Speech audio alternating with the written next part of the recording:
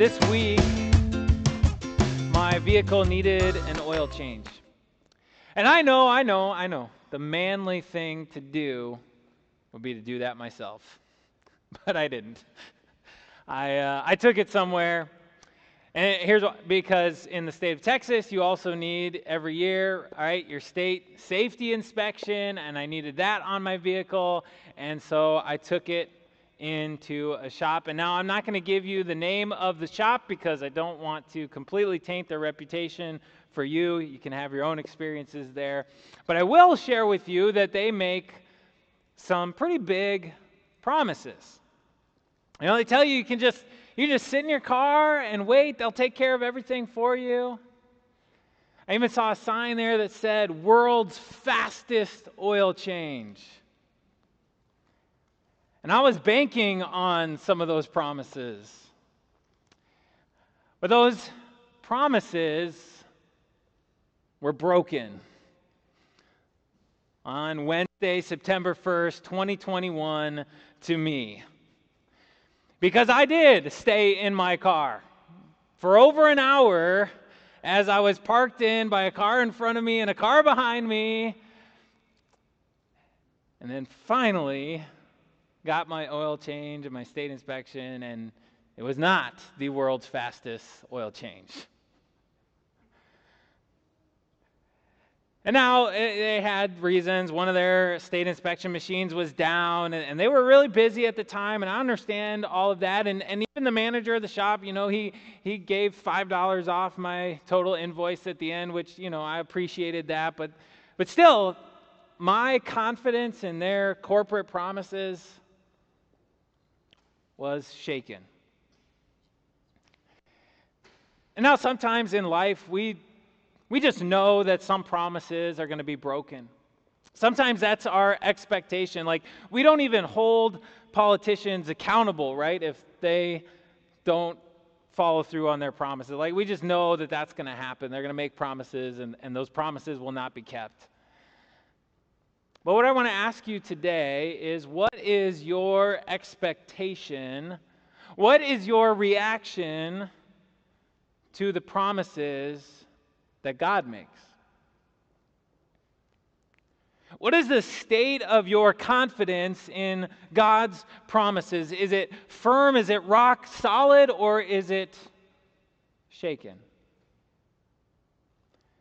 Because God makes some pretty big promises. In His Word to us, He gives us some incredible promises, and He gives them to us so that we can be confident, so that we will not be shaken. We heard that this morning in Psalm 46, that in the midst of chaos and turmoil, if the world is spiraling out of control around us, that God wants us to be firm, to be certain in Him and His promises. We heard, "Be still and know that I am God." To be still and know that God, your Heavenly Father, will follow through on His promises. That He will deliver on those promises that He has made to you. And so sometimes there's kind of this quietness and this seriousness to our faith to God and His Word, where we are asked by our God to just be still, to sit in that quietness and that seriousness and trust in our God, so that it can add to our joy and our exuberance, so that we can be ignited with even more energy to praise His name because of His promises. And so as we get to the end of the creed, there is one final word, amen. Amen is not a throwaway word. It's not just a linguistic marker to tell us that we are done speaking at that point. And when we say amen, we say, "So let it be. It shall be so." We say, "I believe." You know, amen at the end of our prayers, when we finish our prayers, we say amen. That's not just so God knows that He can stop listening. That's saying, "Lord, I know that you've heard me. I know that you will act according to what you've heard and according to your good and gracious will. I believe, I trust that you have heard. Amen is really a monstrous word. Because at the end of the creed, amen is our assent, our affirmation of all of the incredible promises, those biblical promises that the creed has reiterated to us and expressed. It's our affirmation of every truth from God's word contained in the creed. And so right now I want you to think back. Think back over this entire series as we've talked through the creed. Think on those words. And think about all the promises that are there from God. And there are many, many promises throughout the creed, those promises that God gives to us. And I want to highlight for you again 3 of those promises. First of all, number 1, nothing is impossible for God. As our almighty creator, nothing is outside of his reach. There is nothing that he cannot do. He operates above and beyond. He supersedes the natural laws of this world that he himself put into place and set in order. Nothing is impossible for God. And number 2, you have forgiveness. Full, free, incredible forgiveness is yours. And there is no sin, no mistake that you have made that is too much for the cross of Christ. There is no place, no deed where you have buried yourself too much, or you have sent yourself too far outside of the reach of God. There's no place where he can't pull you back into his arms and rescue and ransom you.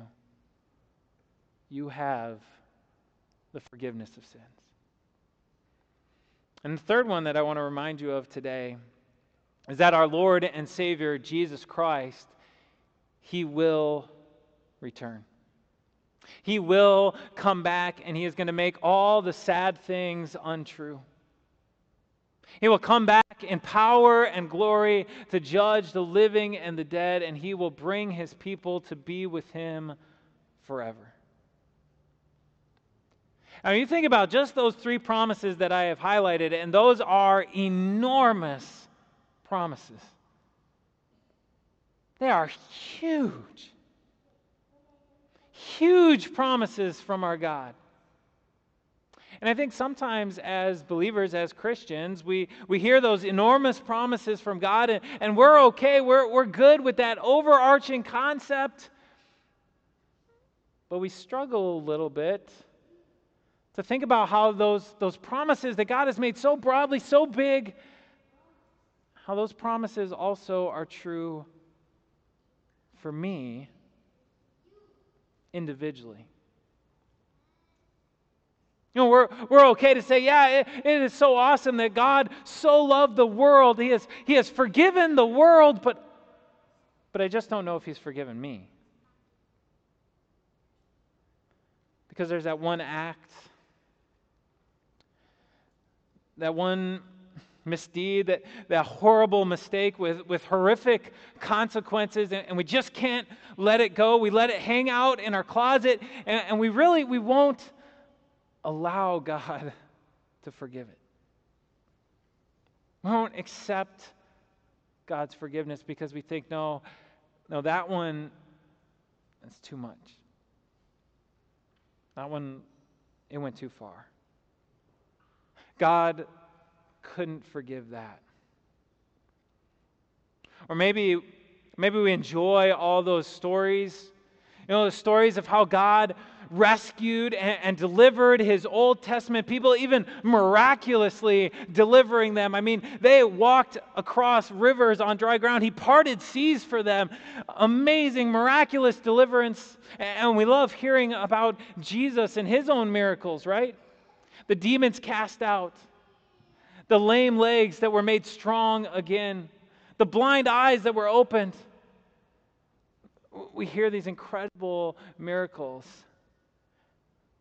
but we just don't think that God could really act in a powerful way to help us in our troubles and our struggles. And I know that even for you who come to worship, you who join us online, or you listen to the podcast, or you watch a sermon on YouTube, and you who pray and you give of your time to serve in the church, oh, even for you, there are sometimes struggles in your own heart, in your own mind. Struggles to accept and believe those incredible promises that God has given. Or maybe it's because of a really, really difficult home life that you had, and you kind of blame God for putting you in that situation. Or maybe it's because of those relationships in your life that have just gone sour. They've gone really, really bad, and you don't understand why when you were praying that God didn't intervene, He didn't step in to fix it. Or maybe you've had financial things build up, and the pile got bigger and bigger and bigger, and maybe you just want to see more of God's financial blessings, and you just haven't, and so it makes it hard to believe His promises. Those things can become hurdles and obstacles in our own mind and in our own hearts, and it sometimes is hard for us to clear them on our own, to fully trust in what God has said to us, each and every one of us, personally and individually. But God wants you to have confidence in His promises. God wants you to know that those promises are true for you. He is not wishy-washy. He doesn't go back and forth. He doesn't say one thing and then the next day change His mind and say something else. He doesn't change His story after new facts come to light or new statistics are brought up. No, God is certain. He doesn't say yes and no in the same sentence. And that's what Paul, this first century leader in the church, a missionary, that's what he highlighted as he wrote this letter to the Corinthians. And so I want you to look again at 2 Corinthians chapter 1, verse 20. For no matter how many promises God has made, they are yes in Christ. That's remarkable. No matter how many promises God has made, if He's made one or He's made 200 million, they are all yes in Christ. Every single one of them you can take to the bank. They are confirmed, they are kept, and that includes all the promises that God has made broadly, and also those promises that He's made specifically to you.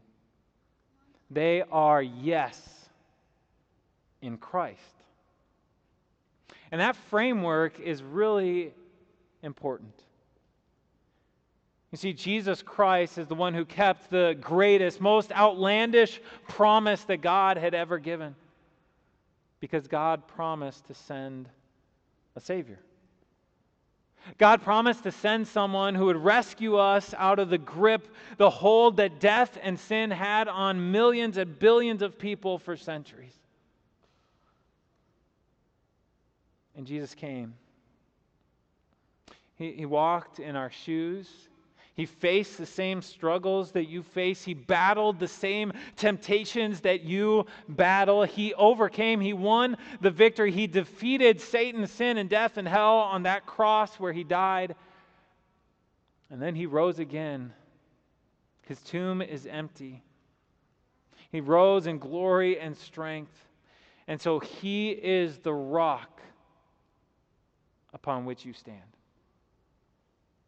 And so when you struggle to believe God's promises, when you struggle to think that they could actually be true for you individually, ask yourself where your focus is. Where are you looking? Are you looking at yourself? Or are you looking at Christ? Are you looking at the cross? Are you looking at that empty tomb? Because that's where you see that the answer is yes, without a doubt. See, if I wonder, does God hear my prayers? If I'm looking at myself, then I don't know. Because I don't know if I'm worthy enough for God to hear my prayers. I don't know if I'm praying the right things. I don't know if God should answer my prayers if I'm looking at myself. But if I look at Christ, if I look to Jesus, then the answer is yes. Yes, God hears your prayers. Does God love me with this never quitting, never giving up, never failing, never ending, never stopping love? When I look to myself, I don't know. But if I look and I see Christ Jesus willingly spilling forth His blood on the cross for me, then yes, I know that God loves me with this never failing, never quitting, never giving up love. And if I wonder if God's really gonna raise me up on wings as if on eagles, if He's gonna really help me in my troubles and my tribulations, I don't look at myself, no, I look at that empty tomb. I look and I see how God raised up Jesus from the very clutches of death itself. And I know that He will act in my own life as well. Yes, that empty tomb cries, yes. All of God's promises are yes in Christ. I will always be with you. Yes in Christ. He who believes in me will not die, but live. Yes in Christ. I have a plan for you in your life. Even if it seems difficult to see right now, I have a plan, yes, in Christ. I hear your prayers. I care for your children. I love them deeply, yes, in Christ. I send my angels to protect you, yes, in Christ. I work all things for your good, yes, in Christ. You see, our confidence in the promises of God, it always comes from outside of us, not inside. And Paul continued to emphasize that as he goes on into verse 21. He says, "Now it is God who makes both us and you stand firm in Christ. He anointed us, set His seal of ownership on us, and put His Spirit in our hearts as a deposit, guaranteeing what is to come." We stand firm in Christ. God strengthens us in Christ. And God has set His seal of ownership on us. He has written His name on our hearts and our lives.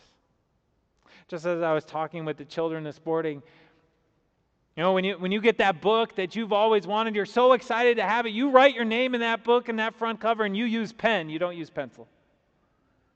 You make it permanent.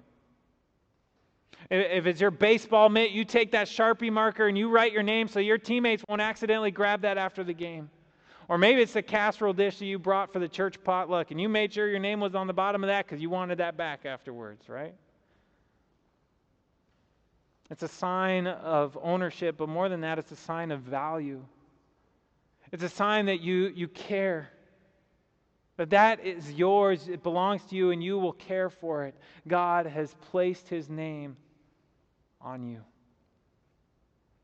And God has sent the Holy Spirit as a deposit, guaranteeing what is to come. And so when you see the Holy Spirit at work in your life, that is a sign to you of the great communion that you will have with God, your Heavenly Father, for all eternity. Your desire to grow in the knowledge that you have of God, that is born of the Holy Spirit. Your desire to live a life that is filled with more grace, more compassion, that is more upright and moral and righteous, that is planted in you by the Holy Spirit. Your desire to sacrifice and serve in the church is instilled in you by the Holy Spirit. Your passion to see people as souls who are dearly loved by their God, whom He wants to redeem and draw into His family, that passion is ignited by the Holy Spirit, and those are all signs to you, guaranteeing what is to come. And so as Christ, as God's seal of ownership, and as the Holy Spirit's work, as they are all present among us, they give you the confidence to shout amen. This monstrous word of affirmation, confirmation of everything that God has said to us and the truths that the Creed expresses. And so Paul once again tells us that it's in Christ that we declare our assent to God's promises. He says, and so through Him, through Christ, the Amen is spoken by us to the glory of God. We know what God has said, and deep, deep down in our hearts, we believe it to be true. The Creed really finishes the very same way that it ends the very same way that it began. Amen is our way of saying, I believe. No matter what the world says to the contrary, no matter what our present circumstances. And we speak our amen to the glory of God the Father. We glorify our Father through amen. So, dear friends in Christ, confidently confess your amen to the clarity that the Creed gives. Speak your amen to the symmetry that's brought to our lives of faith. Join together in that amen with the community of believers that we have been brought together with. Speak with confidence and use that amen in your counsel to one another to encourage each other in the faith. And shout out that amen as a witness to our world that the promises of our God are true in Christ Jesus. When God promises us something, we trust, we believe, and all God's people say, amen. May the peace of God, which transcends all understanding, guard your hearts and your minds in Christ Jesus. Amen.